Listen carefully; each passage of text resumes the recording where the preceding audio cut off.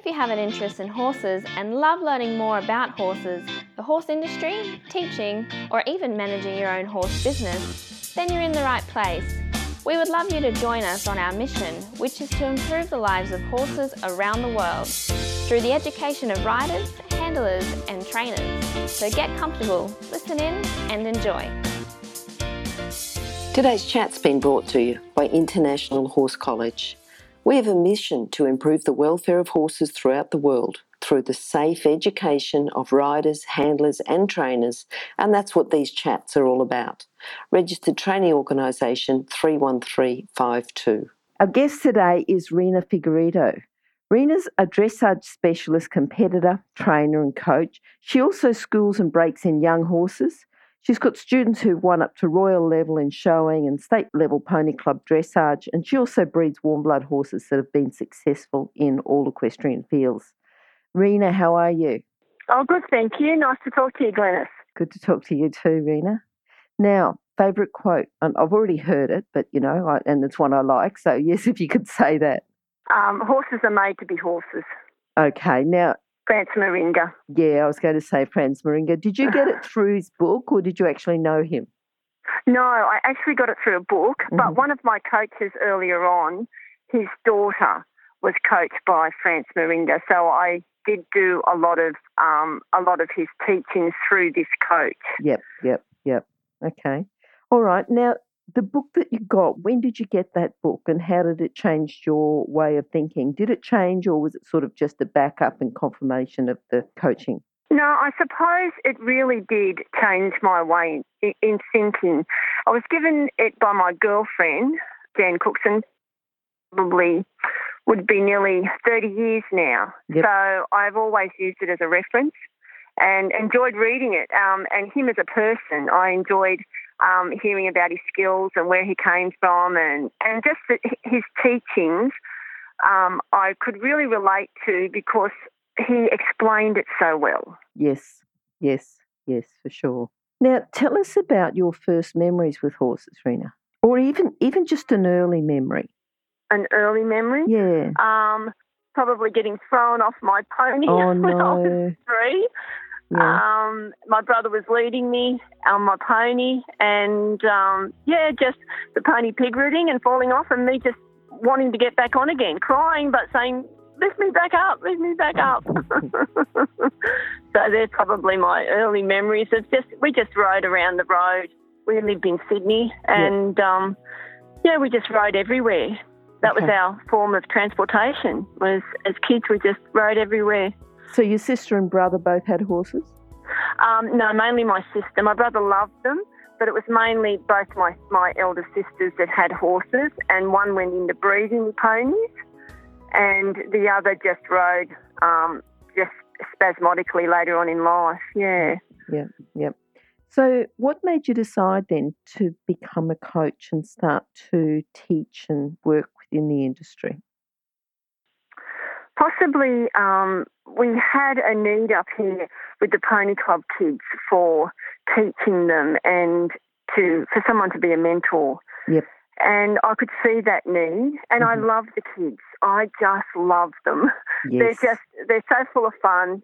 Some of them aren't that good of listeners, but I think the majority of them really want to learn and they love their ponies. And that's what I really wanted to instill in them was their love for their horses. Mm-hmm.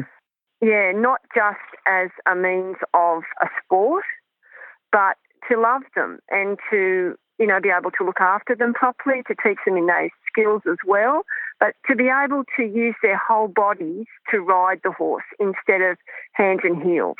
Yep. So that's exactly what I wanted to do. And I think I have succeeded in part in teaching, all the children that I have had through time how to use their whole body to ride a horse. Mm-hmm. Mm-hmm. Yep. And the other thing, Rena, if any of those kids then decided to go on and have a career with horses, what sort of character traits or personal skills would they need to have? Perseverance would have to be number one, and kindness. I think you really do need to be have kindness and understanding for the creature that you have in front of you.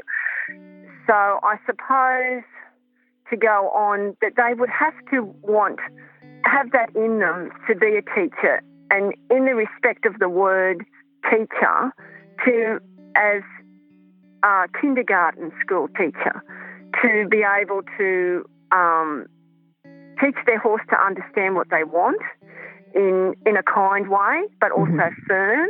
Yep. And also to be able to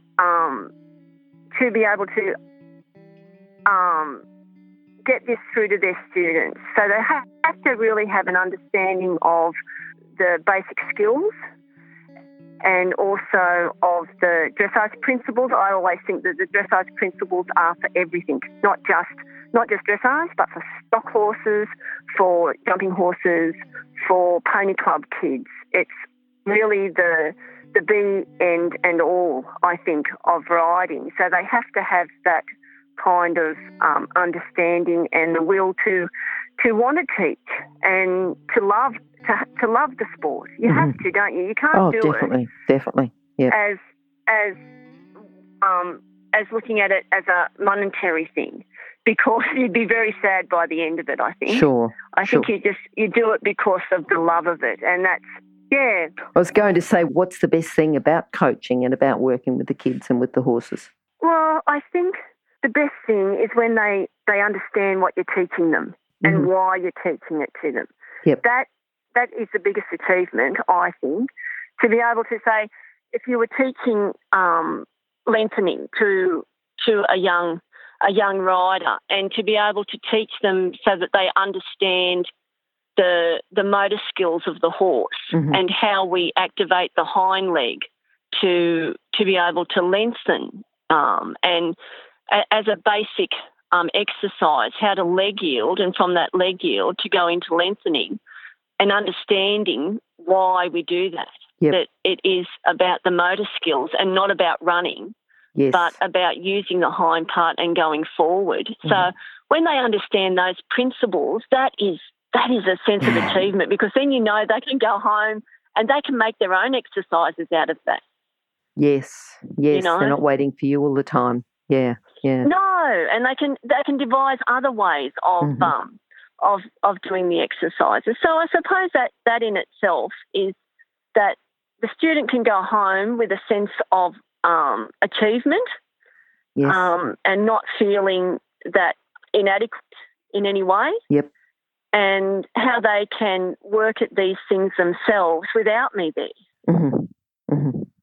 When you were first starting, because you would have been in the same boat as them, that you had to learn, who was that you said, you talked about a coach who'd been influenced by friends. Who was that? That was Bob Cameron. Okay, yes. But my biggest mentor would have to be the lady of position, which is Judy Peel. Yep. That lady is amazing. She really is. I've had her here quite a number of times to teach us and a lot of my pupils and my daughters and myself, and really she is the epitome of balance and body usage on the horse, really. She's just amazing, yeah. What do you think, just thinking back to when you very first started with her, what made you sort of go, right. What was the biggest first aha that you had with her?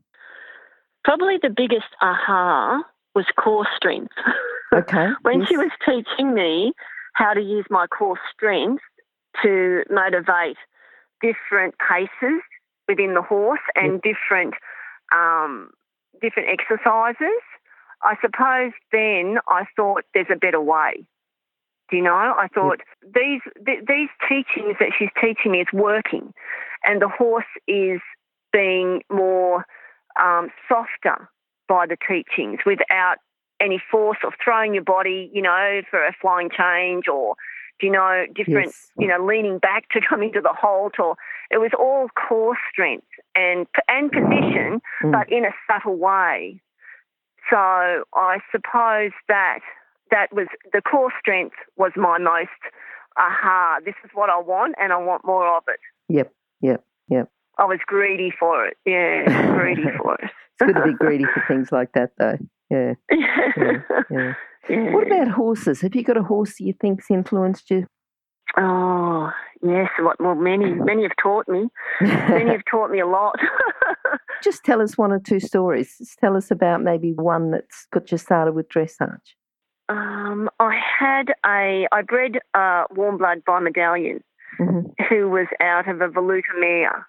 And he was a big horse, 17.3, very majestic, probably more into, he was around the time of Rembrandt. Remember Rembrandt? Yes. With his lightness, even though he was a warm blood, he still had the lightness of the thoroughbred. Well, he was very much like him.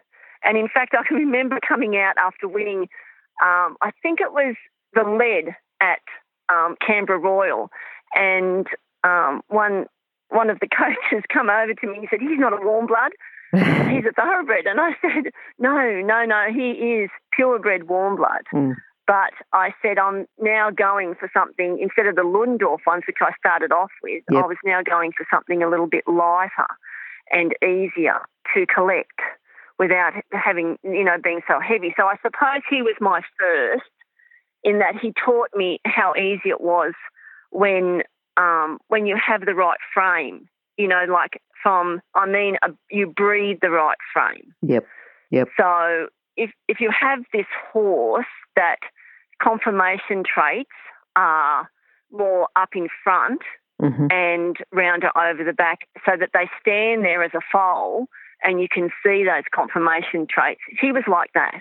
Yes. And so he was easy, very easy. So he taught me a lot in that I had a lot of fun then. It wasn't such hard work. It was more fun, and with the help of Judy, we were really going ahead quite well.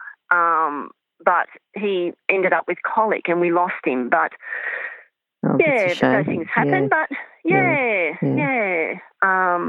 but I think he was a big teaching point for me. Yes.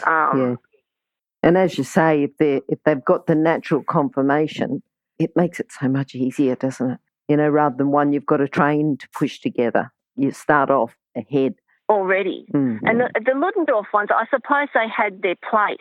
They were very good jumpers and they had their place, but they were a little bit long. So they were always that little bit harder to get together. Yep. I found anyway. So I found that the shorter-bodied horse that was coupled a little bit shorter could get their hocks underneath them a lot easier. Yep. So a lot of the leg yielding and the half pass came a lot easier to them, and collection came easy. Yep. Yeah. So I think that, and then after I had him, I schooled him and everything, I just wanted more like him, so we started breeding more. But we ended up with my girlfriend had a stallion by Medallion, so we put the Medallion stallion over the Voluta and got a very good riding horse for ladies that was that a lady could ride. Yep. Yeah. So I suppose it's a sport where women and men can equally compete. Yeah. So I wanted something where women didn't have to work so hard, and that it was a lot easier for them to be able to sit on and be comfortable on. You know what I mean? Yes, and without having to have the physical strength to push the horse together. Yeah. And having temperament that was eager to please you. Yes. Not being lazy, but was there, eager to, the Medallion, I think, gave them that, the eager to please kind of temperament. Yep.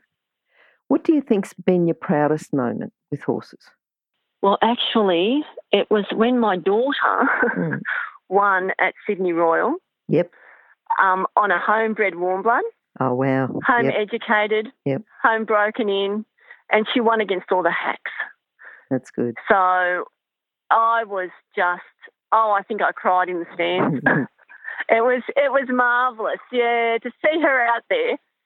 It was, and the judge just picking her straight away off the ring, and and even though her having a little bit, just a little bit more bone than the others, but in the open, it was a novice, but it was an open novice. Yep. To be able to compete equally against the thoroughbreds and also against our peers and to be able to place so high was a great achievement for me because I bred it and I broke it in and that was lovely. Yeah, I think that was my proudest time. Yeah. Good. Yeah. Thinking about breeding horses, because you're trying to breed the ideal riding horse, what do you think your biggest challenge has been? Temperament. You can breed conformation. Yep. Okay. But the temperament is, 50 is from the mare, and I suppose 50 is from the handling and how you handle them, to begin with, how they cope with things, how you teach them to cope with things. I suppose that is the most difficult because you've still got that 50% of the mare. So, and then sometimes they can throw back. They can throw back on you, and you'll get something that we had in our bloodlines. There was a mare, beautiful mare, a thoroughbred mare, but she was a bit hot and she was more on the Voluta line. And so that temperament came through sometimes. So that was a real challenge for us to be able to get them to not think about being nervous, but about trusting their rider. So I suppose that's been a very big challenge, to get them to trust you in any kind of situation. Like, my daughter down at Sydney Royal, that mare had never, ever been at a competition like that before. And she just trusted my daughter. Yeah. So, and that was, you think to yourself, well, even though, and she is quite a sensitive mare, very sensitive mare, but to be able to breed that sensitivity so that you have that showiness as well as you have the hock movement because you've got all that nervous energy. Yes. And to be able to contain it has been probably a very big challenge. And to get something that has got that kind of temperament. So thinking about you talked about the breeding, but also the handling. Just tell us a little bit about the early handling that you do with your foals. Well, we like to start them off like as soon as they're born. We just, out in the paddock, we don't bring them in or put them in the yard or anything like that for the first week. They just stay with their mum, but we handle them, we touch them all over and get them used to being touched all over. Then we bring them in after days in a yard. We never put them in the crush butt. I know a horse is a creature of flight, so we try not to put them in that position where they feel as if they're at a disadvantage and that they're contained too much. So we do a lot of handling next to their mother, and then we just gentle them, put their halters on, but we're firm. It's not as if we're the lollipop kids, where we give them carrots and things like that. That's not our way either. Our way is to get them to trust us and to have confidence in us as the leader of the pack, not as one of the herd, but the leader. So that in itself is an ongoing challenge through the young horse's life right up until they're 2, so that they will follow you. Okay. And that you make good. That's a big thing, is that you make good decisions for them, that you don't put them in a position where they're going to be frightened and fear so that they can't get out. Yeah. So you give them a way out, but you ask them to trust you. Yes. Yes. And I suppose that happens as well when you first break them in, like you ask them to go forward, and if they go forward at a bit of an extreme, well, you've already asked them. You can't then just pull them back. No, that's right. You've got to be able to handle that, and to be able to contain it without being frightened or pulling them back. Or confusing them, because you've asked them to go forward. And even if it is a bit extreme, you've still asked them to go forward. That's it. And so that's what you want. Yep. And so you just got to be able to ride that forwardness. Yeah. And so you don't disadvantage yourself. You put yourself in a small enclosure, so you're not disadvantaged. And then that's where you teach the basics, and then you come out of that into a bigger yard. But we do a lot of handling up until they're probably about 2 months, and then we don't really. We just turn them out with their mother. Yep. Don't do much then. Let them be, as Franz Mehringer said, horses are made to be horses. So let them be a horse with their mother. And then we normally wean them because they grow so big. Yes. They're massive. They're sort of Galloways, nearly some of them at 6 months. So you sort of bring them in and take them off their mums about that. But then we gentle them out of that too. There's no big fight with that. We normally put the mare on the other side of the fence, and we have them with a mate so that they've got someone in with them. Well, if you've done all the early work too, they're so much easier, aren't they? You know, even if you do just... They are. Yeah, just have them going a little bit. And then if they're injured or anything, because you've done all the early work, it's not such a big deal. That's it. Yeah. And that's exactly it, because we have had injuries of young ones, and it has been so much easier bringing them in, and like we've picked up their feet as babies, and so if there's any leg injuries, you can bandage them without, being frightened, and all that early handling, that they trust you so that they don't want to kick you or... Well, we haven't had any, really, none that was bred here that has wanted to kick you. Okay. Or hurt you in any way. Yeah. So we've been really blessed with that. Yep. Their temperament has been very good in that respect. Yeah. Thinking about you as a coach, teaching your daughter to win at Royal Show, and, I know you've sort of been a mentor for the Pony Club kids. What do you think, if you're going out to do a lesson or do a clinic, is a common fault that you see with your kids that you're teaching, and how are we going to fix it? I suppose the common fault, like I suppose hands are always at the foremost, but a more important issue, I think, is the rider leaning forward. I think more so than anything, in the way that it's an easy way to fall off. It's an easy way to lose confidence. It's an easier way for your horse to lose confidence in you. You just cannot use yourself by curled up. And Judy Peel always said it's a basic body mechanism that we try to protect the vital organs. So you're fighting against that basic instinct within children and adults. Yep. So I think, again, referring back to Judy, the position and the core strength has got to be one of the most important things. Yep. Because once you get that, I think you get the hands. I think you get the softness in the elbows and the softness in the wrists. You can work with it, but while you're leaning forward and tense, it's very hard to work with them. So I suppose that's a common fault with a lot of even adults leaning forward and not sitting back and driving the horse from behind and putting themselves at a very big disadvantage if the horse shies or anything, of going straight over the front. So I think that in itself is one of the most important things to correct, and to be able to get them to sit up and carry themselves. That is foremost, I think, in my teaching, is for them to sit up and carry themselves, because Judy has taught me that. Yeah, I'm sort of thinking of her voice saying that. Yeah, yeah. To carry yourself. Get up there and carry yourself. Yeah.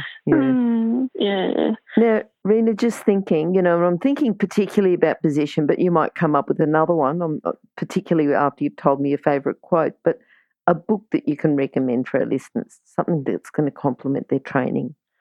It has to be. Horses Are Made to Be Horses. Yep. There is actually, I don't even know who it's by. It's an exercises. It's a book by, I can't even remember her name. I'm outside, so I can't grab the book. But it's a book on, I think, any related book for dressage exercises has to be at the beginning of the library for a person that rides, because exercises keep the horse motivated. Yes. And it keeps the rider motivated, and it stretches their skills. It's not like 101 dressage exercises or something like that. That's it. That is it. Okay. Yes, it is. Yep. So, and that has actually gone all around my family. Everyone and friends have borrowed it. It is a very good book. Yeah, and I suppose that if I can recommend something, 101 exercises dressage exercises would have to be it. And a good one for a coach too. It is, isn't it? It is. It's a very good all round. And France Moringa's book, really, Horses Are Made to Be Horses, I think is one of the great all-time classics, isn't it, really? I think it just gets you thinking from his perspective. You know, if you haven't sort of come across, I remember, just that story, I think he was in Centenary Park and someone was riding a horse and they said it was a crazy horse or something, and he said it was a really nice horse, but it was the way it was being ridden. And that's exactly it, isn't it? Mm. There was also another part that he talked about when they were in the war and they took the stallions out. Yep. And one of the stallions was just losing it because a freight train went past. Mm-hmm. And he actually said that the master got on the horse and with his core strength, he was able to hold that horse and to ride that horse without any real pressure on the reins at all. Yes. Now that was exciting, wasn't it? Yeah. Wouldn't it have been exciting actually to see? I'm actually going over to Vienna next month. Yes. Yes. Yeah. So I want to see them, how they hold with their core strength. And so I think I'll sit there all day. Well, I was going to ask, the next question was, what are you looking forward to? So I know now that you're going across to Vienna, but what else have you got going on? I have a big warm blood that I bred for myself. Yes. And I've been teaching so much and working, and it's very hard with a stud to get time to ride yourself. But I'm really looking forward to. I want to go Grand Prix with him. So we're at the bottom stages at the moment, and he's injured himself a couple of times. But now I told him no more injuries, and we're going to do it, mate. We're going to get there. And he's just lovely. My daughter's been riding him a lot in the shows. Everyone just loves him. They come here and they all want to ride Frank. He's 17. What is he? 17.3, and he has got the most gentlest nature, but he's beautiful. And he carries himself, and he's just the most beautiful ride. So soft, a real lady's ride.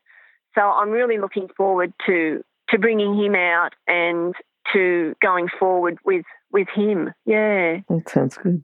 Rena, just thinking now about your whole philosophy with horses, would you be able to sum it up just into a couple of sentences? My whole philosophy with horses, they are a wonderful therapy. Yes. Wonderful therapy for people that live a stressful life, which a lot of us do. And they're a wonderful therapy. I believe that the Lord gave them to us as a therapy for our own mind, that they are good for children. Yep. In that they teach children how to respect, how to love, how to look after. And for adults, they're a great stress relief. And they're just a very obliging animal. Mm-hmm. Mm-hmm. And I suppose that sums it up in that, as France Moringa said, but horses are made to be horses. They're not humans, but they are a wonderful part of our life. Yes. And I feel very proud to be able to breed them, Yes. Very, and they know how to humble you, don't they? Oh, definitely. All the time. Just when you think you're going really well. Yep. Oh, what is it? It's 5 steps forward and 20 backwards. Sometimes it can be like that. Yeah. It can. It's always a bit challenging and always a bit different. Yeah. Rena, how can people contact you? I suppose the best way is by phone. Yep. Okay. My phone number. Would you like me to give you my phone number? Look, say your phone number, but we'll also put it on your page. So it'll be at horsechats.com/Rena Figueiredo, or else just go to horsechats.com and search for Rena, RENA. So if you want to say your phone number there, just in case someone's ready to jot it down. Lovely, thank you. 0418 46 8758. And I have an email address, which is Levi Park and the number 1 at bigpond.com.au. Brilliant. Okay, well, we'll put those details on your page as well. And Rena, thanks very much for talking to us today. We'd like to have you back again sometime soon. It'd be wonderful. Just talk to you a little bit more maybe about some of the position work that you're doing with Judy, or, you know, anything else that you feel like you want to talk about in a bit more detail. That'd be great. Thank you so much, Glenys, for the time to talk to you and to share my thoughts. Thank you. Bye-bye. Thank you. Bye. If you've enjoyed this chat, then please comment, rate and subscribe. If you'd like any changes or recommendations for guests, then please contact us through horsechats.com. And while you're online, have a look at the government-accredited courses at internationalhorsecollege.com. Registered Training Organisation 31352. Remember that our comments and instructions are general in nature and do not take into consideration your individual horses or your individual ability and circumstances.